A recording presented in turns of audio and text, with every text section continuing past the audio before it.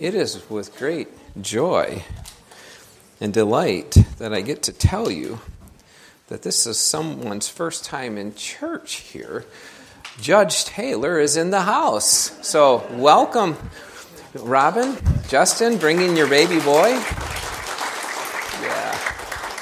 We are thrilled to see you guys. I'm sure it will be a long time after the service before you're able to leave because pretty much guarantee everyone will want to see you guys. Justin, they'll want to see you too, but it's mainly Judge. We know that. We are thrilled to have you guys here. Let's pray together. Thank you, Lord, for the reality that you are our God. Holy Spirit, I pray that you would work within us. Think of Deb's song, how challenging and comforting that is at the same time to know the Spirit of God lives within us, motivates us, challenges us, convicts us of sin, also reveals the Word of God, the Word that the Spirit wrote through individuals for us. Would you please reveal that Word to us now as we study it? Help us to learn more about our Savior. And because of that, help us to love Him more. I pray all of this in Jesus' name. Amen.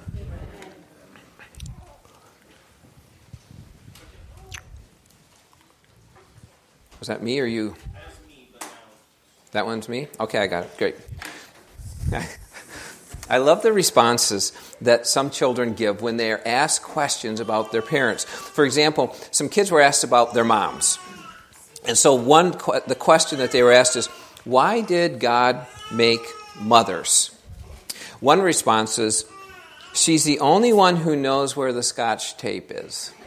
That may be true. I don't know. I hadn't thought of that one. Another one said, mostly to clean the house. Yeah, okay, I'm not touching that one with a 10-foot pole. I'm leaving that alone. But this is my favorite one I loved. Something going on here?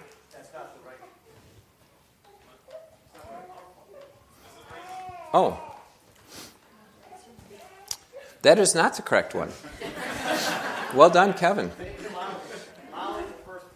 Yeah. Pretty sure I had that open, but maybe not. It should be 14 through, I'm saying 21 through 34. That's the one I want. Thank you all. So I'm just going to, true confession, I don't have my iPad up here because I thought, what can go wrong if I don't have my iPad? Because that thing's been causing me some consternation. And lesson learned, it can still not be great. So, all right. There we go. All right. Thank you for that. So back to my questions of kids to their moms. This one about why did God make mothers? This was my favorite one. To help us out of there when we were getting born. Yeah, that kid understood a lot. Another question was for some of the kids. Why did God give you why did God give you your mother and not some other mom? One child replied, we're related. Duh, right? and another child said this, God knew she would like me a lot more than other people's moms like me. So, yeah. But yeah, here's the thing. Whether you are a mom or not, we've all had super busy days, right? Those days when you have too much to do and not nearly enough time to do it. Those days that drive you to utter exhaustion. And some of you are like, yeah, that's pretty much every day of my life. But let me just say this though. These long days, these exhausting days where you just are so worn out by the end of the day, they are nothing new and they are not simply limited to us in our modern day. Jesus also had extremely exhausting days. And today what we're going to do is we're going to look at one specific day that was an extremely busy day. But wow, what a day it was. Talked about this before. I feel like I'm a little loud. I'm getting echo or something back. So, I'm sorry, what? Okay. So, is that okay? You guys hear me all right? You guys want me to start over with my jokes? I'm just kidding. What do you mean, no? I tell you what, so, no. But But we talked about this, Mark 10:45. It's kind of a key verse for the Gospel of Mark. The Son of Man came not to be served, but to serve. We're going to see him this morning truly as a servant. But on this really busy, busy day, there are two things that stand out as we observe the servant of God. First thing I want us to look at is Jesus' authority. I hope you're with me in Mark chapter 1. It starts out in verse 21. It says, and they, now that is Jesus and his first four disciples. We looked at that last week, how he had chosen and called Simon Peter and Andrew and James and John. So those four, along with Jesus, says, went into Capernaum, and immediately, let me just stop there. I'm going to point this out quite frequently as we go through this book. We've talked about this. This is one of Mark's favorite words. Immediately. Now, I will say this. If you have an NIV or a New Living Translation, they are great translations, but they kind of miss it on this verse. I don't know why that they did not include that in there. I even checked the Greek text. It is definitely in the Greek text. And so, surprisingly, a little disappointingly, they don't include that in here. But Mark uses that word, and he uses it often. I love what he does here. Let's look at the verse again, the whole verse. And they, again, Jesus and his disciples, went into Capernaum, and immediately on the Sabbath he entered the synagogue and was teaching. Now, a synagogue is not the same thing as a temple. I just want to be clear on this. This is a picture of some of the remains that are actually the synagogue in Capernaum, and some of the lower parts of this synagogue is actually, they are confident, was in existence in Jesus' day. But the temple in Jerusalem, that is where animal sacrifices were done. Only in Jerusalem, not at synagogues. Synagogues were still very important, though, because they were local. They were local places of worship. They really began during the Babylonian captivity, if you remember your Old Testament history, when the tribes of Judah were carried away. Well, they could not worship. Right? Their temple was back in Jerusalem, and it had been totally destroyed. So in the Babylonian captivity, they started erecting these local places of worship, these synagogues. And what they would a synagogue service, they would read the scriptures, they would pray, and God was worshipped, and then there would be a teaching. Now, typically, the services in synagogues were not led by priests, but rather they were led by laymen. And so what they would often do is they would then ask a visiting rabbi. A rabbi was just a teacher. They would ask a visiting rabbi to read the scriptures and to teach. And that's exactly what happens this day that we're looking at here in Capernaum. But it was far from an ordinary day in that synagogue, and that far from ordinary for two specific reasons. First of all, Jesus' authority was evidenced through his teaching. Verse 22, and they were astonished at his teaching, for he taught them as one who had authority and not as the scribes. Now that word, the ESV translation astonished, the NIV says amazed, same idea, but it's an extremely powerful, strong word. It can even mean to strike or to hit. That's how strong this word is. And so in the tense that is used here, it literally means to be struck with astonishment, to be shocked.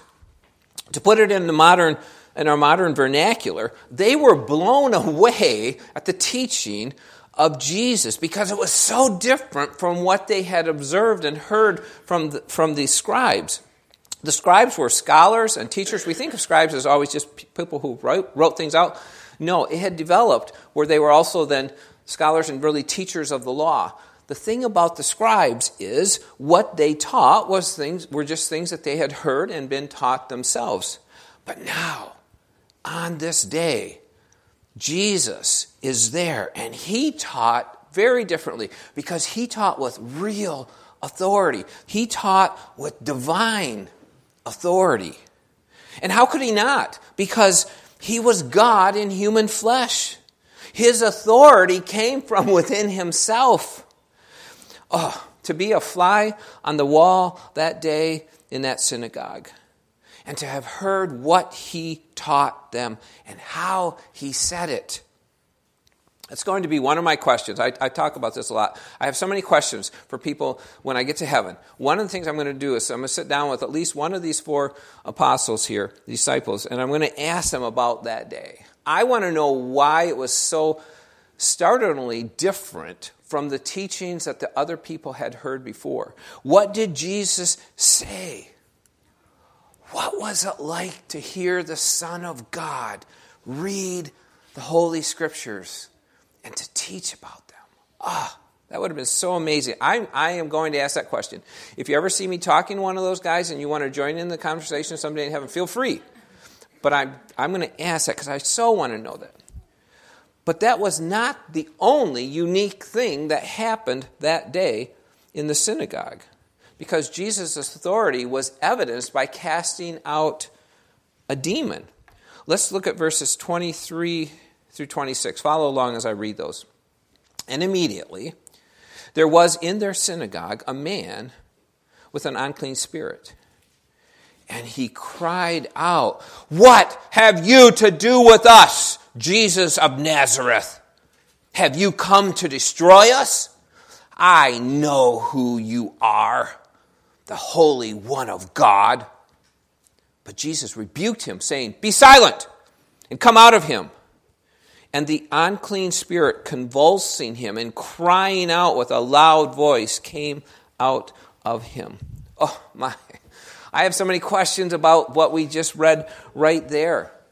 Why was a demon-possessed man even in the synagogue that day? Had he attended other services in that synagogue? If so, why?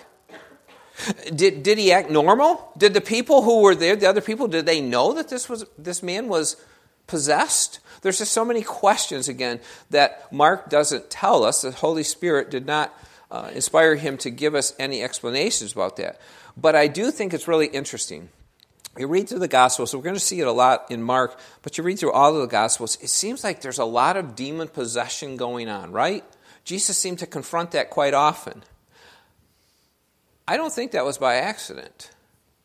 I think that was the number of demon possessions seemed to spike at that time in history. And I think that was probably due to the fact that Satan and his minions, they escalated their attacks on people in an effort to thwart Jesus' ministry and his purpose in coming. But just as their master Satan, as we saw this before, how he was defeated by Jesus during the 40 days of temptation, wilderness temptation, so too were all of Satan's minions defeated by the Son of God, all who opposed him. And so I tell you this with all the authority of Scripture before us, that the powers of hell never were and never will be able to stand against the power of our great and glorious King Jesus Christ. We do not need to fear the powers of hell. They may be strong. We don't ignore them, but we do not need to fear them because our King, our Savior, our Master, our Lord is so much greater and more powerful. I find it interesting when I read these verses here that the unclean spirit knew exactly who Jesus was and he called him out. Right? Jesus of Nazareth, he said, the Holy One of God. I find it interesting that he would actually do that. The demon is bringing attention to Jesus. And some scholars speculate that what the demon was probably doing is by naming Jesus, he was trying to exert or to take some authority over Jesus in doing that. But when I read that, I think of the old saying, that was like bringing a knife to a gunfight. He did not stand a chance. says Jesus rebuked him. He rebuked him. He did it by giving him two short, very simple commands. First of all, he said, be silent. Now again, that is a strong word. And sometimes you have to understand, we can't always just take a Greek word and use an English word to fully convey the meaning. Sometimes the languages are a little bit more complex in regards to that. This is a super strong word that Jesus said when he said, be silent. And none of our English versions really fully, adequately, I would say, capture the severity of the word that Jesus used here. I think it's because they're trying to be proper. It literally means to stop the mouth or to be muzzled. So when Jesus said be silent, it was like he could not speak. Martin Luther, the great German reformer, he translated this when he was doing his translation with the German equivalent of shut up. That's how strong the word was when Jesus said, be silent. And the demon had no choice. He had to command or obey the command. It was a very sharp command. And Jesus' second command was equally strong. He said, come out of him. And the demon was unable to resist. He had to obey. And it says, crying out with a loud voice. That could literally be translated as shrieking. That's the word that is used here for it. One commentator described the demon's cry here as a death wail. Think of it. It wasn't just some shout. It was a screech, a death wail. I think that's very effective way of describing it because this demon had been defeated. He was vanquished from that individual that he had been possessing. But what I really want us to see here is I want us to see the effect upon the people. Let's pick it up in verse 27. And they were all amazed. Let me just pause. How could they not be? What they had just seen was nothing that they had ever seen before. This man who had taught with authority, now he confronted this demon-possessed man and he had absolute control and power over that demon. So it says they were all amazed so that they questioned among themselves saying, what is this? A new teaching with authority. He commands even the unclean spirits and they obey him. And at once his fame spread everywhere throughout all the surrounding region of Galilee. Amazing. And the way it affected the people, they were amazed. Second thing that we see on this really busy day in the life of our Savior is Jesus' compassion. Verse 29 and following, and immediately he left the synagogue and entered the house of Simon and Andrew with James and John. Now Simon's mother-in-law lay ill with a fever, and immediately they told him about her. And he came and took her by the hand and lifted her up, and the fever left her, and she began to serve them. Two more times, just in these verses, Mark uses the Greek word. It's euthys. It's translated as immediately. It conveys here a sense of urgency, a sense of speed. In fact, I find it interesting. He uses that word immediately, euthys. He uses it 9 times just in the first chapter alone. I've told you before, in all of the rest of the New Testament, it's used 12 times. Mark uses it 9 times just in the first chapter. And he uses it 42 times throughout his entire book here. So immediately, upon leaving the synagogue, where Jesus had taught with authority where Jesus had cast the demon out of this man, he went to the home of Simon Peter and his brother Andrew. Now, just to prove, well, it's kind of to prove to you, but also it's kind of to prove to myself that I can on occasion show at least some semblance of maturity. It's not often, I understand that, but I'm doing it here. It is tough, but I am going to resist the temptation to tell any mother-in-law jokes. Basically, that's because I'm a coward and I don't want to get myself in trouble, but I'm going to be mature. I'm not going to say anything about this, but I want to just call attention to the fact that Peter's mother-in-law The fact that she was living with them, that tells us that she probably was a widow. That's just how it was done in that culture. Now, when we read fever, I think if you're like me, in our modern medicine day, I don't really think a fever is that big of a deal. We hear about fevers all the time. But it's interesting, Luke, who was a doctor, in his account of this, he tells us that she had a high fever. And couple that with the fact that she was even unable to get out of bed, it suggests, and most scholars think, that this was probably a very serious illness and perhaps even life-threatening. But I tell you, as I was reading and studying this, I just was again amazed, marveling at the way of God's sovereignty and how He orchestrates the events, everyday events in our lives. We can read this and think, oh, Jesus left the synagogue, and okay, now he went to the house, and well, there was Peter's mother-in-law, and she was sick. But there's something, I think, very significant about that. It was not just a random coincidence that she had a fever. You see, in the ancient world, many people believed that fevers were not the result of an ordinary illness, but they believed that fevers were caused by demons. I'm not saying that they were, but I'm just saying that's what people in that day believed.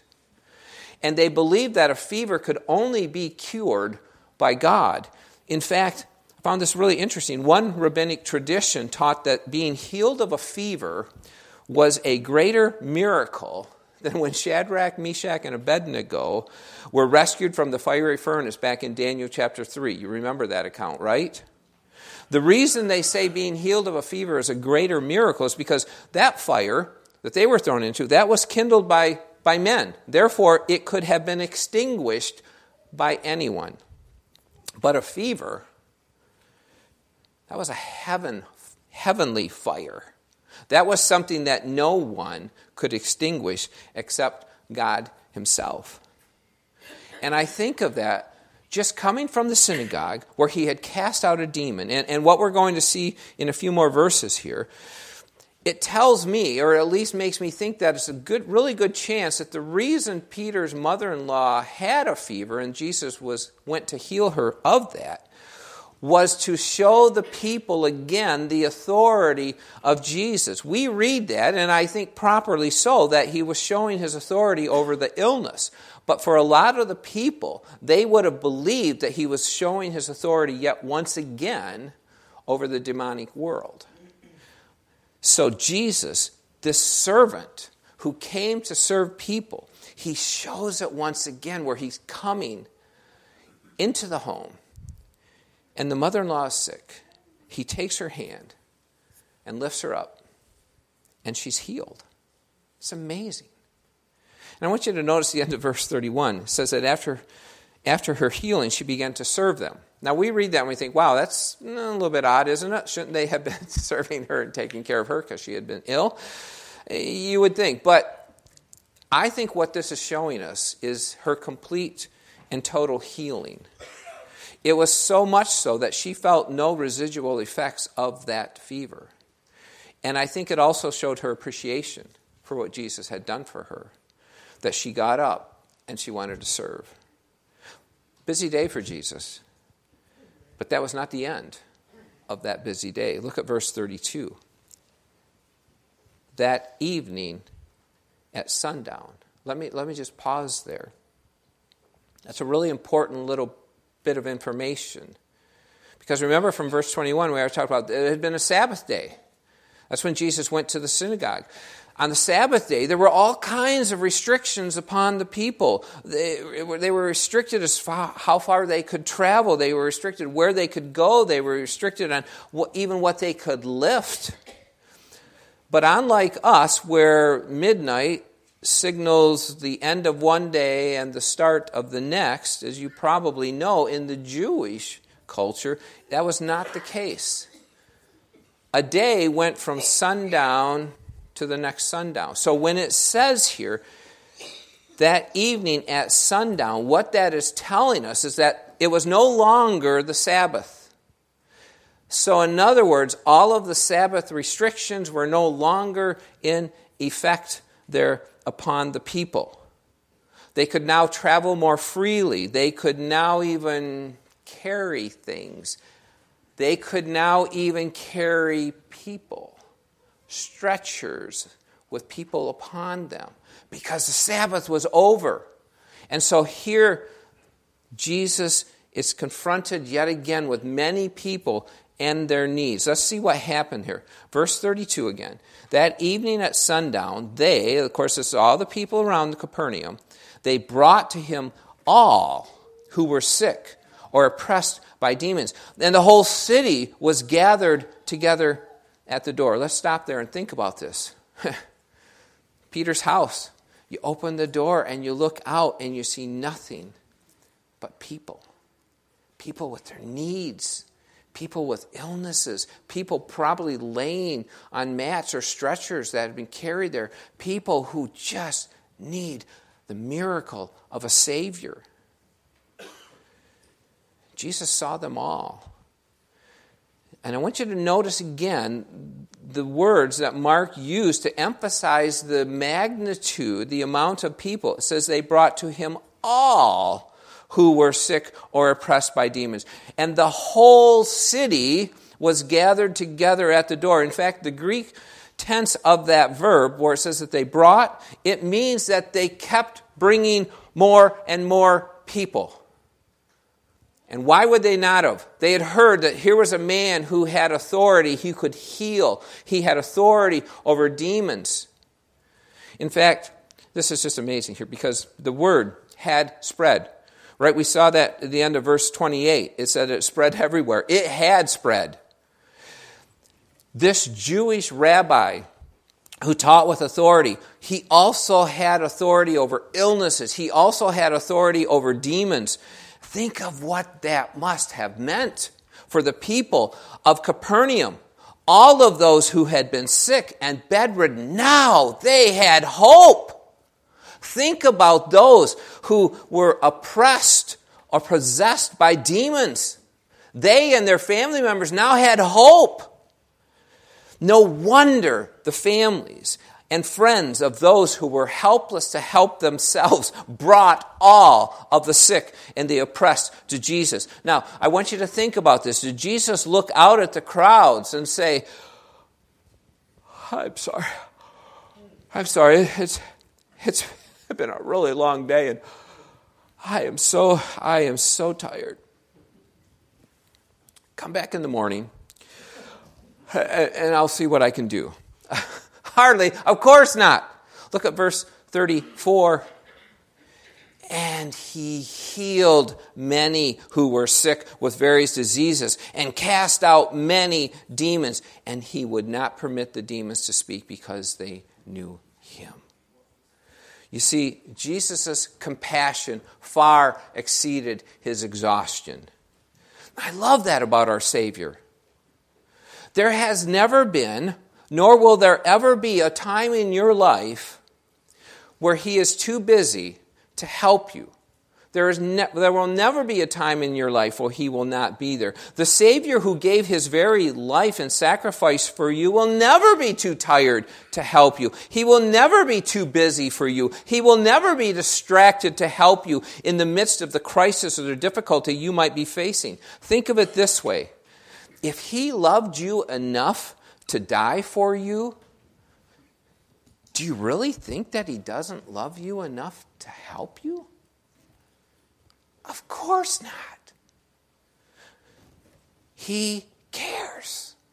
And he is powerful, and he will always be there for you. Take comfort in that. Be thrilled in your inner soul because of the fact of knowing how great your Savior is. But it's interesting. Did you catch that last sentence? Look at that again in verse 34. And he would not permit the demons to speak because they knew him. Well, we're going to talk more about that in another time. But this along with what in verse 25 when he forbade the demon to speak there, it's our first exposure to what theologians call the messianic secret. And it was Jesus' refusal to let others proclaim who he was or what he had done. Now, this was partly, I think, because The time for his full revealing, it had not come yet. That would ultimately be at the cross and at the resurrection. But here at least, regarding the demons, I like the way that John Calvin put it. John Calvin says this: he refused to have as heralds and witnesses of his divinity those whose praise could have no other effect than to soil and injure his character. Jesus didn't want any praise. He didn't want them to say anything about what he had done. They were from hell. Jesus forbid them to even speak that. Simply put, Jesus spoke, and because he did, they could not. That's how great our Savior is. Again, I think it shows the authority of our incredible Savior, a Savior who commanded the demons into silence, a Savior who with a touch or a word could banish illness and disease. A Savior, while being all-powerful, is also full of love and compassion. May our hearts be drawn to him this morning in praise and love and adoration and thankfulness and gratitude, because that Savior who exercised all of that authority on that busy day in Capernaum is the same Savior who is holding you in the very palm of his hand. What a great Savior we have. Let's pray. Jesus, thank you. We hardly know how to even begin to declare your greatness, and we will never be able to do that properly. But I thank you that in our feeble attempts, you understand, and you are blessed by our worship of you and our declaration that you are our great God and Savior and Lord. Thank you for all that you did for us. Thank you for all that you are doing even now in our lives. And thank you for all that you will do for us for all of eternity. In the name of Jesus, amen.